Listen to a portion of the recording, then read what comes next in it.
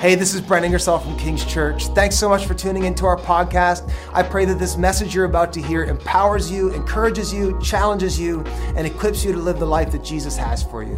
Thanks for tuning in. Believe it or not, I have been the primary preacher here now for 10 years.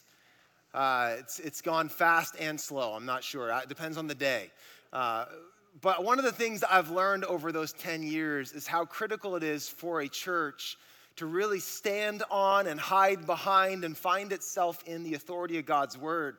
And one of the things that happens when you're 29 years old taking over a church that's kind of in crisis is you don't really have a lot of life experience to lean on. And so you learn very early the best thing for us to do is just to preach the Bible. And so we made a decision as a church a decade ago that we're just going to work through books of the Bible. And although we have teaching series like the Holy Spirit series we just finished, by and large, for the last 10 years, we have been preaching chronologically through different books of the Bible. And if you've been here during that time, or remember, we've done Luke, we've done Mark, we've done Revelation.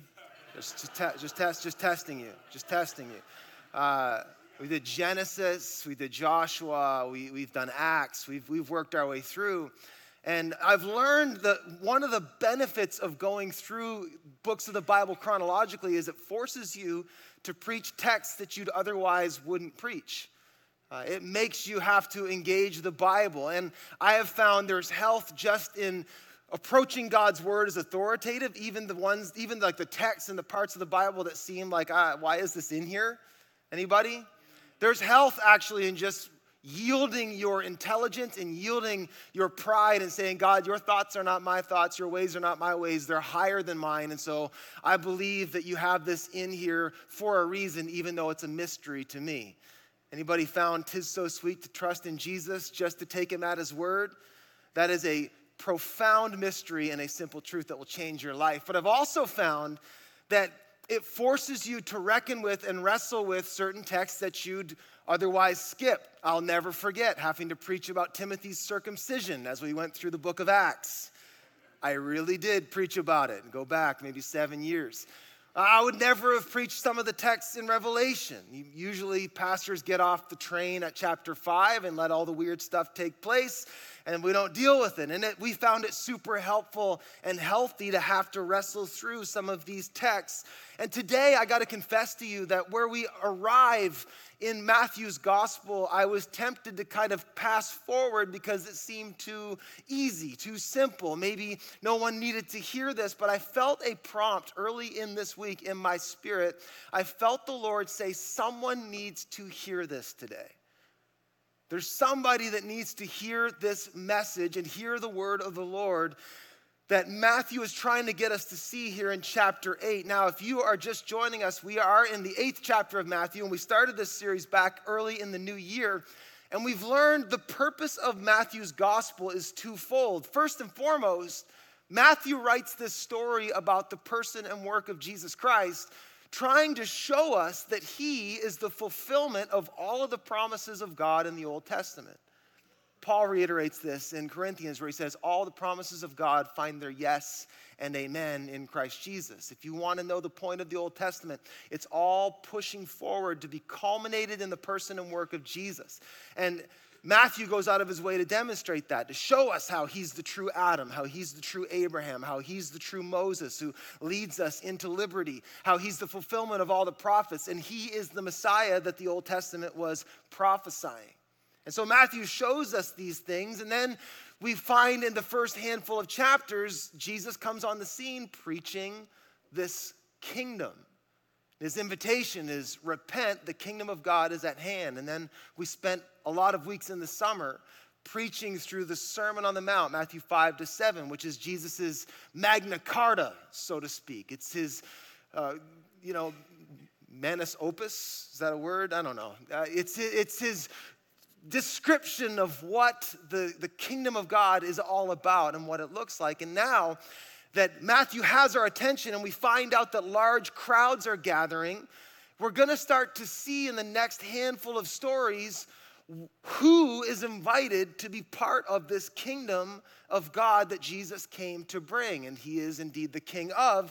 And Matthew is going to go out of his way to show that all people, especially the irreligious and unimportant people of the world, it's good news for all of us, who put their faith in Jesus, experience salvation and transformation. And so we find this story of a leper right on the heels of this Sermon on the Mount and this incredible picture of the person of Jesus and the teaching of the kingdom. And this is the first story that Matthew goes out of his way to share. And now you need to know something today, that this story is here for a reason. Not all of the miracles of Jesus are recorded in the scripture. In fact, John said that you could write a whole book and you wouldn't have time for all the miracles that Jesus did. So if you encounter a miracle, you have to assume that the writer put it there to show you something about Jesus.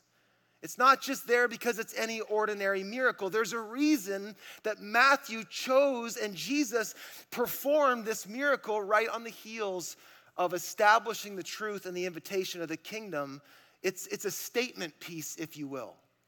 It's the thing that Matthew is trying to draw your attention to show you something to be true about Jesus.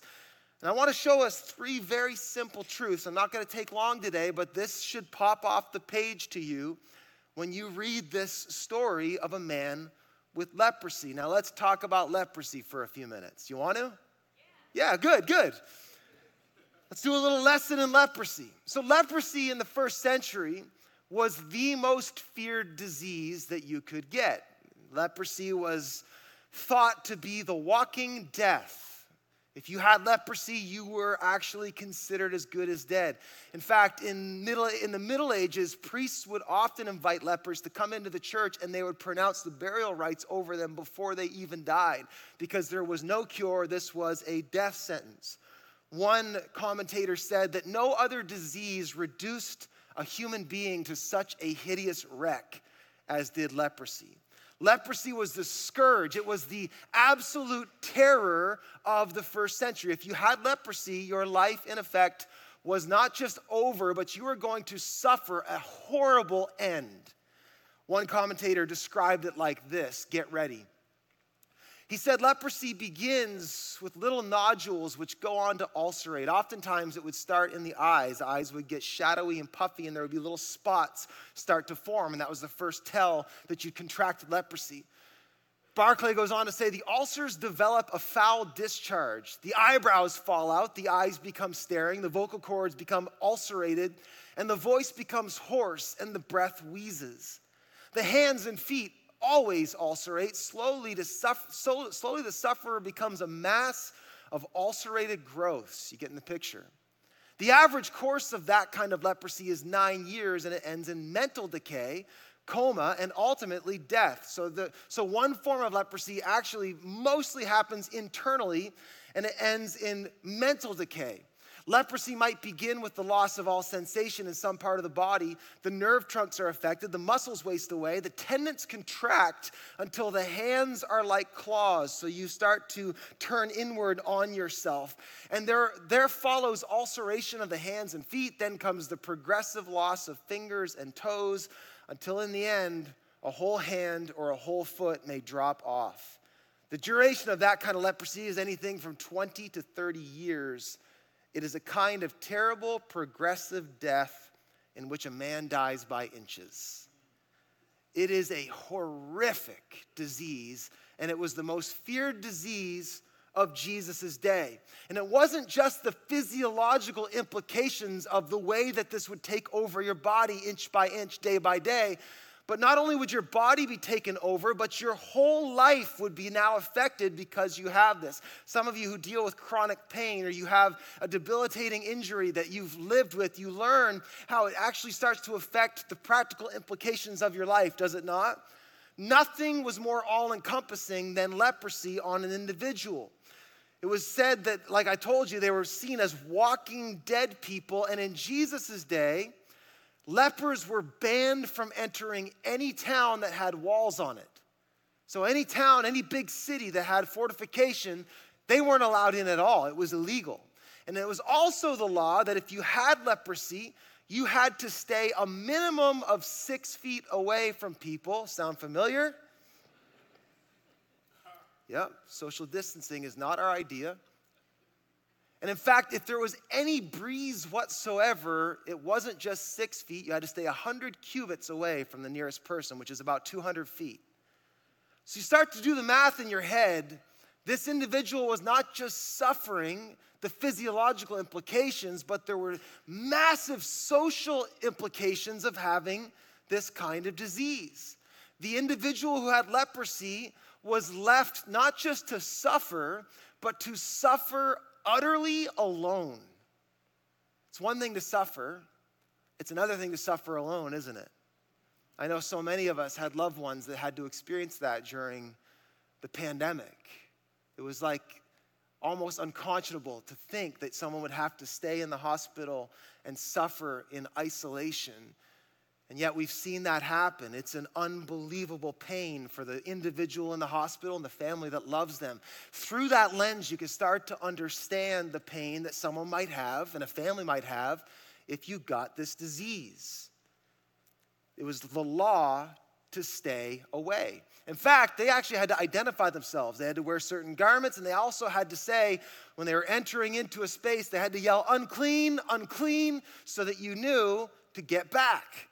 Just put yourself in their shoes for a minute about just the idea of everybody that you know and love and anybody you would someday meet. Their response to you was not to come near, it was to actually step back. You're starting to understand leprosy. There was physiological pain, but the social and psychological pain was probably even worse. And then to top it off, there was the stigma. See, this was known as like a dirty disease. It wasn't just that you were falling apart and literally like you looked visibly horrific, but there was a connection to the fact that you were probably somewhere you shouldn't been, with someone you shouldn't been, doing something you shouldn't have done. And now some religious people might even say that it's the judgment of God on your life as to why you have this disease in the first place. It's probably your own fault. Now we're understanding leprosy. Leprosy was this all-encompassing ailment that separated you from people. It turned your life upon itself, and you were trapped in the prison of your own dysfunction. That is leprosy. And this is where we start in the story, this idea of this leper. And now you're like, why are you talking so much about leprosy? I don't have leprosy. And thank God you don't. But leprosy in the scripture is a picture, it's a visible picture of the ailment known as sin. In fact, all of us, the Bible says, are lepers, so to speak. All of us have this disease that starts out on the inside and if not dealt with, slowly begins to work its way into your life. And as it becomes full grown and goes into full bloom, it can actually affect your relationships. It has a way of dividing us and separating us and keeping us apart. It has a way of making us grow inward. It deforms us and defies the glory of God on our lives. This is the problem of sin. James, the brother of Jesus, describes sin like this. He says, each person is tempted when they're dragged away by their own evil desires and enticed. Then after desire has conceived, it gives birth to sin, and sin, when it's full grown, gives birth to death. So again, very similar to the way that leprosy starts out as a small spot and grows from there and begins to work its way through someone's life, cutting them off and removing parts of them and complicating relationships. Has anybody noticed how sin can do that? How it was just a small little problem at one point, and then it has its way of working its way into affecting everything. You know, talk to some of our recovered alcoholics. They will tell you, I thought I had it under control, but it took over inch by inch. This is what leprosy does. This is what sin does. It's this invisible disease that over time takes over and separates us. And I want to just point this out today, and before we get to the good news, because I felt like someone needed to hear this, to be reminded of the end result of sin. the end result of sin is ultimately destruction. That sin left undealt with, sin left untreated, eventually sets us off from other people. It destroys our lives. It brings more and more dysfunction to the point that it ends in death. This is the thing about if you got leprosy in the first century, everyone knew you were going to die from leprosy. There was no cure. And this is something to help us understand the nature of sin. Sin is a bigger deal than we try to convince ourselves that it is. If you're like me, when you have something going on with your body, I do the strategy of I'm going to just ignore it until it goes away. Anybody else do that? My wife just constantly is on me. If I have something, she's like, you wouldn't go to the doctor if your arm fell off. Like it'll grow back, right? Anybody do that? Anybody live in the ignorance is bliss camp? And you know what? We're not totally crazy. Our bodies have a way of regenerating. I have successfully ignored something until it went away. But not with the major things. You can't ignore cancer until it goes away. You can't ignore some of these things. And that's the truth about sin. You can't ignore it until it goes away. And I've lived long enough and served Jesus long enough to know that there's been things I thought I had victory on that I just there wasn't a flare-up. And it wasn't until later on that I realized, oh, that's still there. Oh, that's still a problem. Oh, that's still in me. This is how leprosy helps us understand sin. The Bible says that we are all sinners, that we're all lepers. This story is about you. If you're trying to figure out who you are in the story of Jesus and the leper, you are the leper. I am the leper. The Bible says all have sinned and fall short of the glory of God. For the wages of sin is death. That this is where this ultimately ends up. And this is not a popular message right now, is it? Like the idea that you're actually not okay just the way you are. I won't sing Pink today. You're not. And this is the message of the gospel. The gospel first says, you know what? You have a big problem. It's a problem called sin. Every human being has it, and you're not okay. And here's what the gospel would say. It's not okay to not be okay.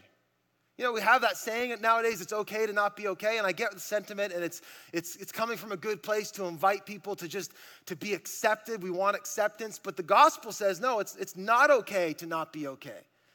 This is why Jesus came, to deal with our not okayness, to bring us a solution. We'll get to that in a minute. But I felt like someone needed to be reminded today, and this isn't the point of my message, but someone needed to be reminded today that little spot's not going to go away on its own.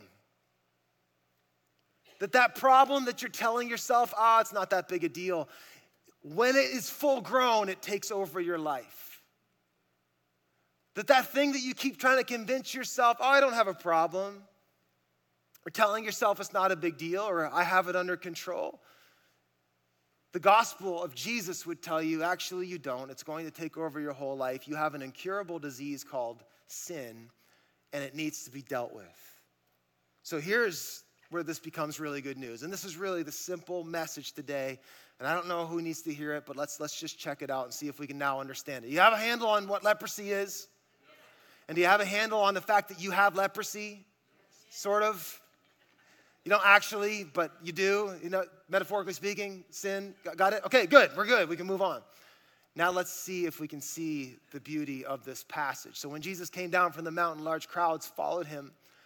And a man with leprosy, a woman with leprosy, Brent Ingersoll, came and knelt before him and said, Lord, if you are willing, you can make me clean. And in the most unimaginable act, Jesus reached out his hand and say the word and touched the man. He reached out and touched the man. I was away a few weeks ago, and my son Aiden texted me, which how fun is it when you can start texting with your kids? I love this. But he texted me, he said, Dad, I'm watching The Chosen. Does anybody watch The Chosen? You really should. It's beautiful. It's an incredible show.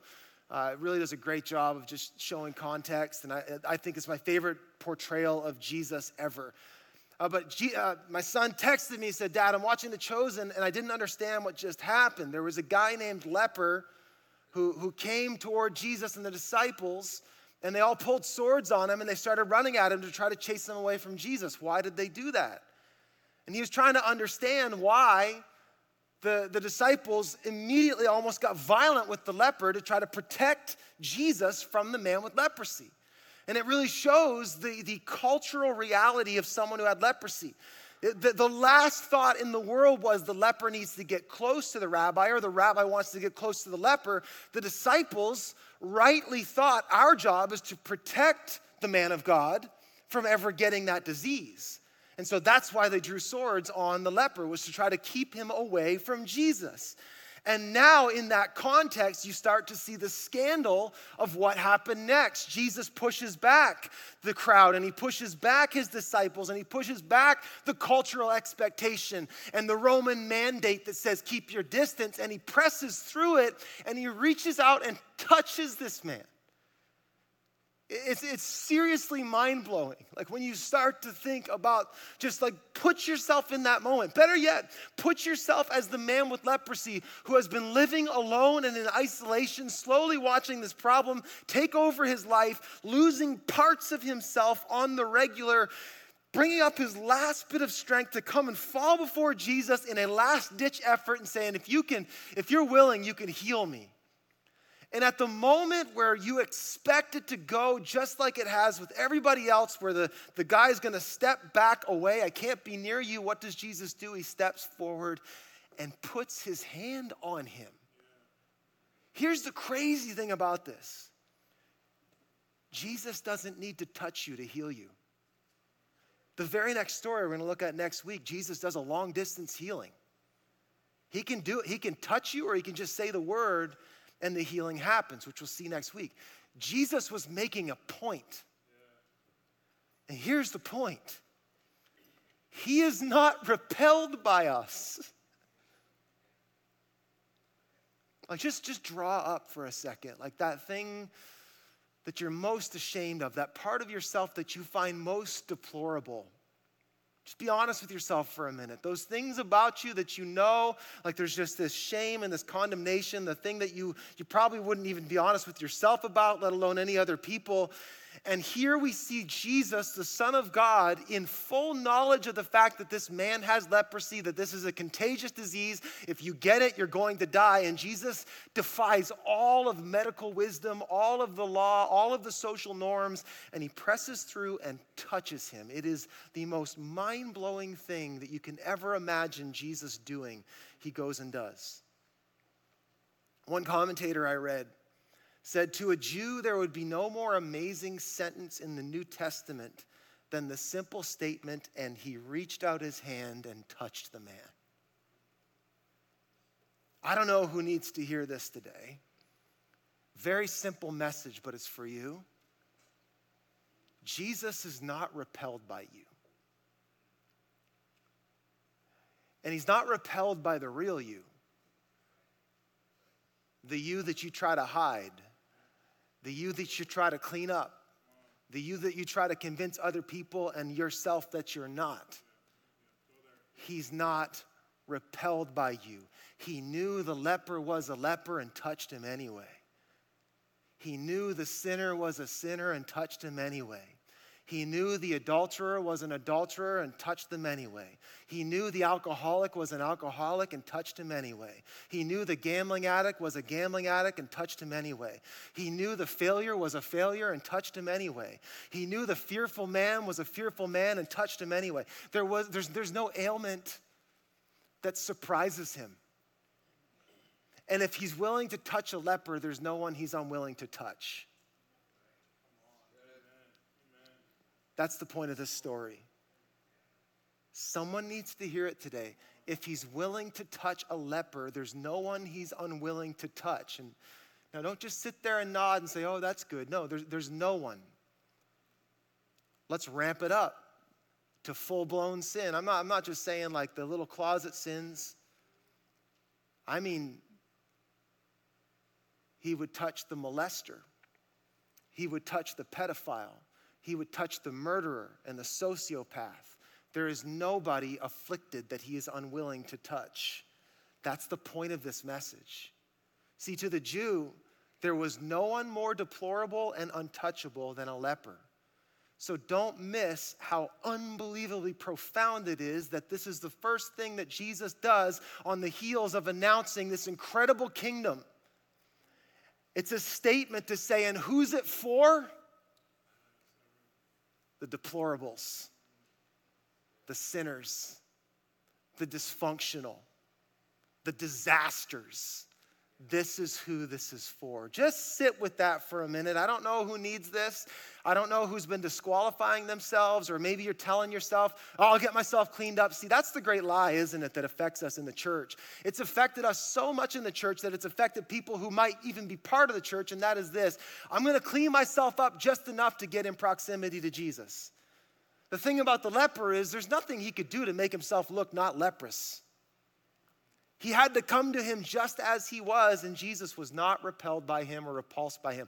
At the moment that everybody thought Jesus would step back, he steps forward. And this is the gospel of Jesus. And let me just push on this for a minute. This is why it's so, when we celebrate Christmas, the incarnation, the fact that Jesus came and put on flesh, this is the most unimaginable message in all of human history. You know, this past week, and I'm very excited about this, we launched our ministry apprenticeship program.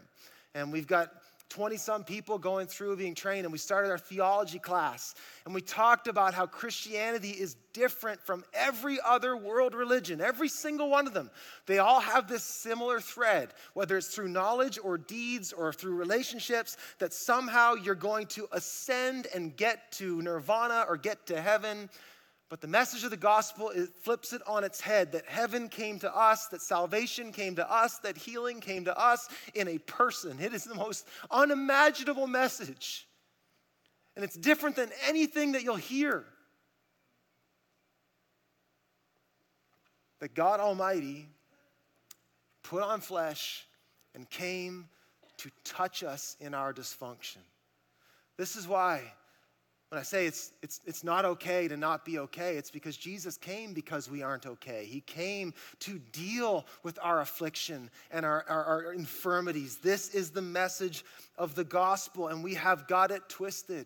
I remember one time I sold a lawnmower on Kijiji, and the guy came, and I invited him as we were loading the lawnmower onto his trailer. I invited him, hey, come to church. It was near Easter. So I come to church, we'd love to have you. And he said the thing, if I had $1 for every person that's ever said this to me, he said it. You've probably heard it or maybe said it yourself. If I go to church, the walls will cave in. Isn't that, have you heard that? Yeah, you haven't invited anybody to church if you haven't heard that. Get out there and start inviting people. Because I'm batting 500. Like half of them are just touched. You'd invite them. The other half are like, I can't come to church. Do you know who I am? But that it's precisely for those people that Jesus came. It's precisely for you people that Jesus came. It's precisely for the deplorable people that Jesus came. This is the gospel. It's a scandal.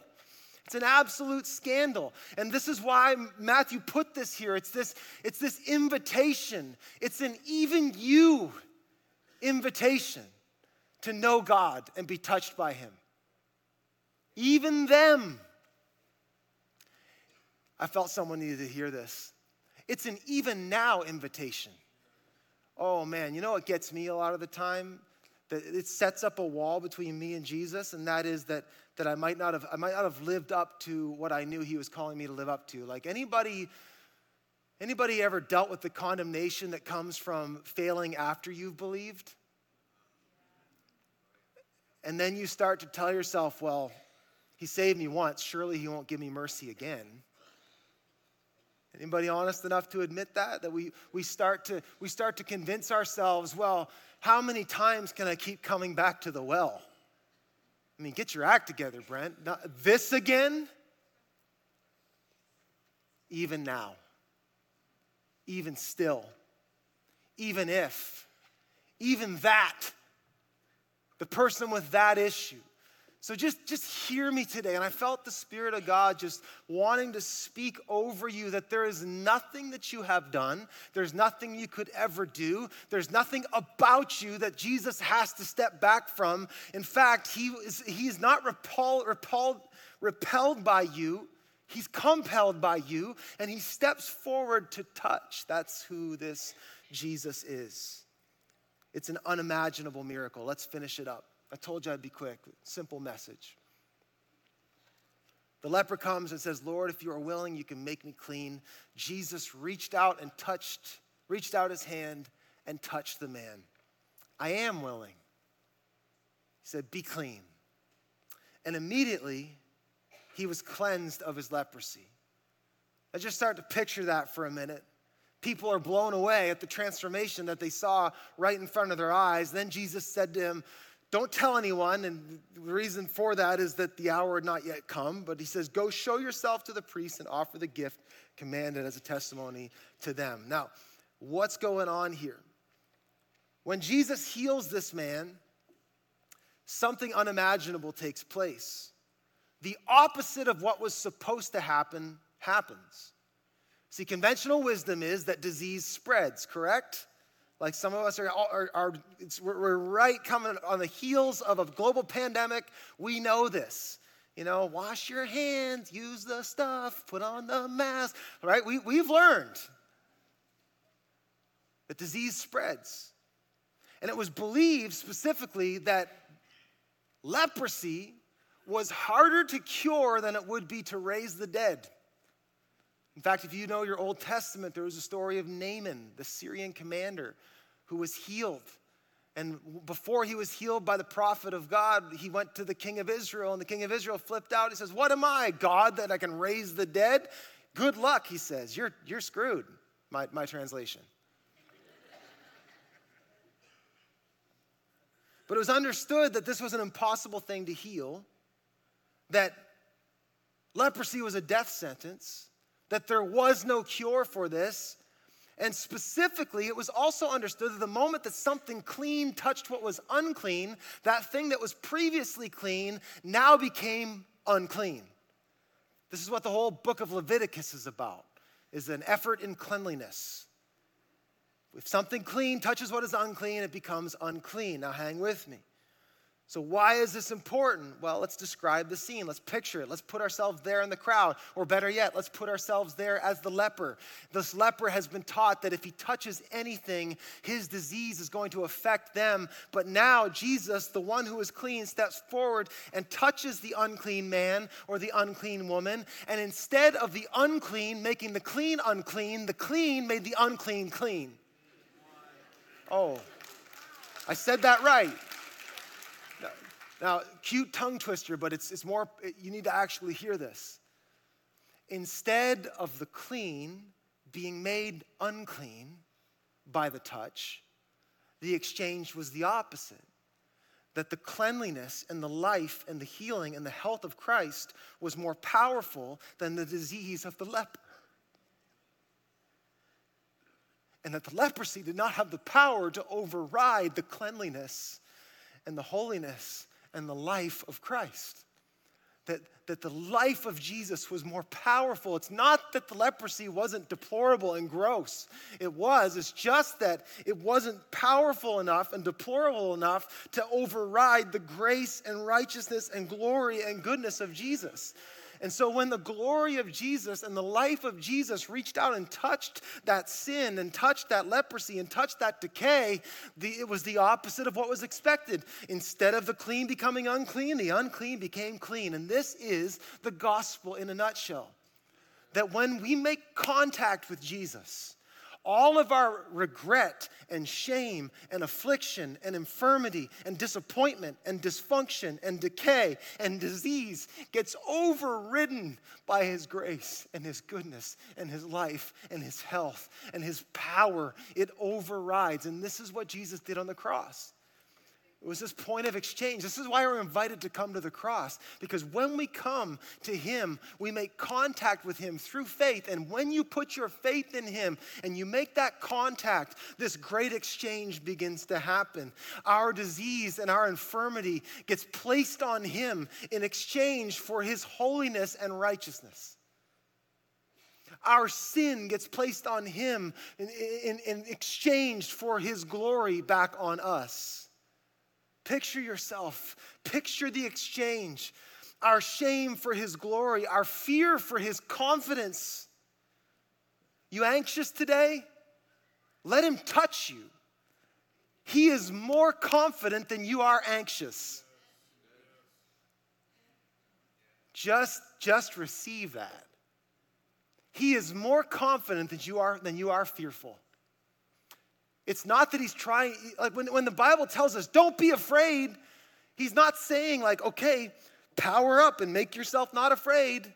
You have no more power to be unafraid than the leper had to be non-leprous. But when you come to the one who is not afraid and you let him touch you, his peace overrides your fear. There's this exchange. Are you getting it? Transformation happens. Anxiety for his peace, our despair for his hope. It's not that you aren't going through darkness, it's just that his light is brighter than your darkness. I know people, I can see people right here in the valley, and other people at West and in Halifax, our whole community, that can testify that even though I walk through the valley of the shadow of death, I'm not afraid because why? The light is with me. Jesus actually has the power of transformation. I don't know who needs to hear this today. Maybe there's somebody here who thinks, I'm hopeless, it's hopeless, there's no help for me, I defy you. Jesus has more power than whatever is coming against you today. He is mighty to save, and his salvation is more than just some formal thing that will get you to heaven someday. His salvation will reach right into your life today and start bringing transformation. He can bring comfort for the one who's grieving today. He can bring healing for the one who's failing today. He can do it. Jesus, here's the last point. Somebody needs to hear this, that Jesus transforms all who believe. And this is going to be the story for the rest of the book of Matthew, is the transforming power of King Jesus. He can change you. He can save you. This is why it's not okay to be okay. And this is why Christians, we don't say that. It's okay to be not okay. No, it's not. Jesus came precisely because I'm not okay, to make me okay. Am I still a work in progress? Absolutely. Does healing come instantaneously? Not always. Actually, in my experience, rarely. In fact, there's other stories of 10 lepers who later on you'll see that they were transformed over time on a journey. But get this and know this today, that Jesus has the power to transform all who believe. The man was cleansed of his leprosy. It's a picture of the gospel, of what the gospel does. The idea of substitution, atonement. It says in Isaiah that all of our iniquities and infirmities were laid upon him. What's happening on the cross? Well, one of the things that's happening on the cross of Jesus is that he is actually taking on our leprosy. He's taking on our disease. He's taking on our past mistakes, our shame. He's substituting it. But it's not just a substitution, it's also a restoration. That this cross, this gospel, this King Jesus has the power not just to take on your shame, but to give you new life and new power and new purpose and new peace and glory. There is restoration. And then I love this. I want to include this. There's also reconciliation. Not just that we've been reconciled to God through Christ. Remember 2 Corinthians 5, some of you? For God made him who knew no sin to what? To be sin. So he took on our sin so that what? We can become the righteousness of God. We have been reconciled to Christ. We've been reconciled to God through Christ, but also, get this, when Jesus cleanses us and transforms us, it reconciles us to each other. Sin separates us, doesn't it? Yes? Sin separates. The restoring, healing power of God's grace unites. I love that little thing that Jesus said at the end. He said, go show yourself to the priest. Why was he doing that? Well, one, it said it right in there, as a testimony to what has happened here. It was the priest that had to legally say this man no longer has leprosy. But also what was happening was the moment the priest said this man no longer has leprosy, he was formally welcomed back into the community that he was once kept out of. So what makes you allowed to be part of the church? What keeps the building from falling in? It's the grace of God that has reconciled us and invites us to be part of it. How many are glad that your connection to each other isn't built on whether or not they're good friends? It's built on the blood of Jesus. This is why we have to keep forgiving each other. Oh, don't say that, Brent. No, this is why 70 times 7 we have to keep offering healing and restoration. Why? Because this is who he is. This is the grace of God in us. Transformation happens. I came to tell somebody that you are not hopeless, that you might not be okay, but Jesus came to bring life to you right where you're at.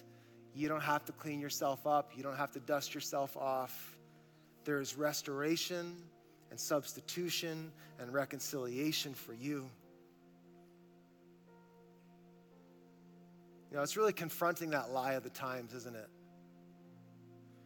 The lie that says you can't change. You were born this way. You shouldn't change. You be you. The gospel says no. Yeah, maybe you were born that way. You must be born again. All of us, like sheep, have been led astray.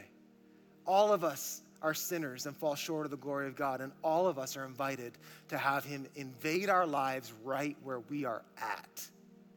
This is the mystery of the gospel. You can change. You must change. And I will just testify, you know what? There's still spots in my life that the healing power of God's grace is working its way through. The same way that leprosy works its way through your life, I have found grace works its way through your life. Does anybody notice that? I'm not perfect today, but I am far different than when I started with Jesus. Far different. There are parts of me that he has completely restored and brought freedom to, even as he continues to work on me. Can anybody testify to that? We've seen it. We've got a church full of former addicts. People who have experienced real, actual victory. Former narcissists. Former gossips. Jesus can change. I'm going to invite you to stand. I want to pray. I don't know who it is that needed to hear this today, but just hear the word of the Lord and hear the whisper of the Holy Spirit. Jesus is willing and able to bring life and transformation to you. I want to pray for us. I'm going to pray I felt directed to do this. I'm just going to take a minute. We're going to wrap up in prayer, all of our locations. We're just going to pray for a fresh touch from Jesus. We're going to ask the Holy Spirit to touch us fresh. And specifically, I felt there's areas of perhaps sin. And some of you, you know what? You're telling yourself it's not a big deal. Not big deals have a way of turning out to be big deals.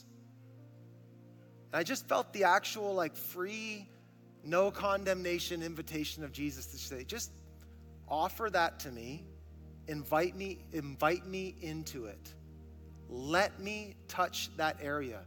And there are people here, I felt very specifically, there are people here who feel like you've already done this 100 times. Invite him again. This is an even still invitation, an even now invitation, and even that invitation. And then there are areas of shame. I felt very specifically that the Spirit just wanted to put his hand on areas of shame or regret or deep grief even. Things that you've done, things that maybe someone has done to you, or just things that you've had to endure and go through. I felt the Lord just wanted to say, invite me to touch it. And I don't know, maybe the Spirit's gonna, right in this moment, just bear witness to your spirit that he's doing a new work, or maybe over time you're going to find yourself seeing a new level of healing. But in any case, I want to pray over areas of sin. How many know the church has got to learn how to deal with sin? We just do. Call it for what it is and then not be afraid of approaching Jesus. Here's how you can know if you understand the gospel. It's how you answer the question of your own sin. When you realize you have a sin, if you are compelled to withdraw from Jesus, you don't understand this gospel. The response of our sinfulness is to turn to the one who can touch us and cleanse us and forgive us and free us. And so we invite him to touch us fresh. So areas of sin, areas of shame. Let's just bow our heads and close our eyes, and I'm just going to invite the Holy Spirit just for this new work. Come, Holy Spirit. We just say, come, Holy Spirit. Come, Holy Spirit. So, Father, on behalf of our church, as one who are many, we come to you and we just say, we acknowledge today our imperfections. Holy Spirit, would you help us see better, actually, how badly we need healing? And Lord, would you even begin to highlight right now some areas that maybe we've shrugged off, or we've convinced ourselves will go away, or we're just tired of fighting in. Would you just show us? Just even you right now, and just with the Holy Spirit, just even let him show you, put his finger on. I feel like he's doing that for some of you. Just putting his finger on areas that you've been struggling with or maybe entertaining. Now, Lord, we offer ourselves to you as we are, and we ask for a fresh touch of grace. Lord, I pray right now for the one who's struggling with grief and worry and despair, specifically despair. I pray, God, right now you touch them with fresh hope. Lord, for the one who's struggling with addiction right now, God, I pray, Holy Spirit, with alcohol addiction, pornography addictions, Lord, I pray right now for a fresh touch of healing that brings self-control and gives the assurance of mercy, grace, and forgiveness. Father, for the one who's struggling with their identity, self-worth, and they're obsessing about what people think of them, I pray right now, Holy Spirit, would you touch their identity and show them your love for them right now. And now, God, we hand you not just our areas of sin, but we hand you our shame. And Holy Spirit, right now I pray, would you just, over the one who's here maybe with a deep past hurt, regret, a pain of something that has happened to them, or maybe a shame of something they've done, I pray, Holy Spirit, right now, would you just wash them new? Bring cleansing. Lord, the same way that the leper spots started to disappear, God, I pray that the old wounds and old dysfunction and old baggage would begin to dissipate right now in Jesus' name. We thank you for your kindness to us, God. We thank you for your healing touch. We pray this all in your name. And all God's people said, amen, amen, amen.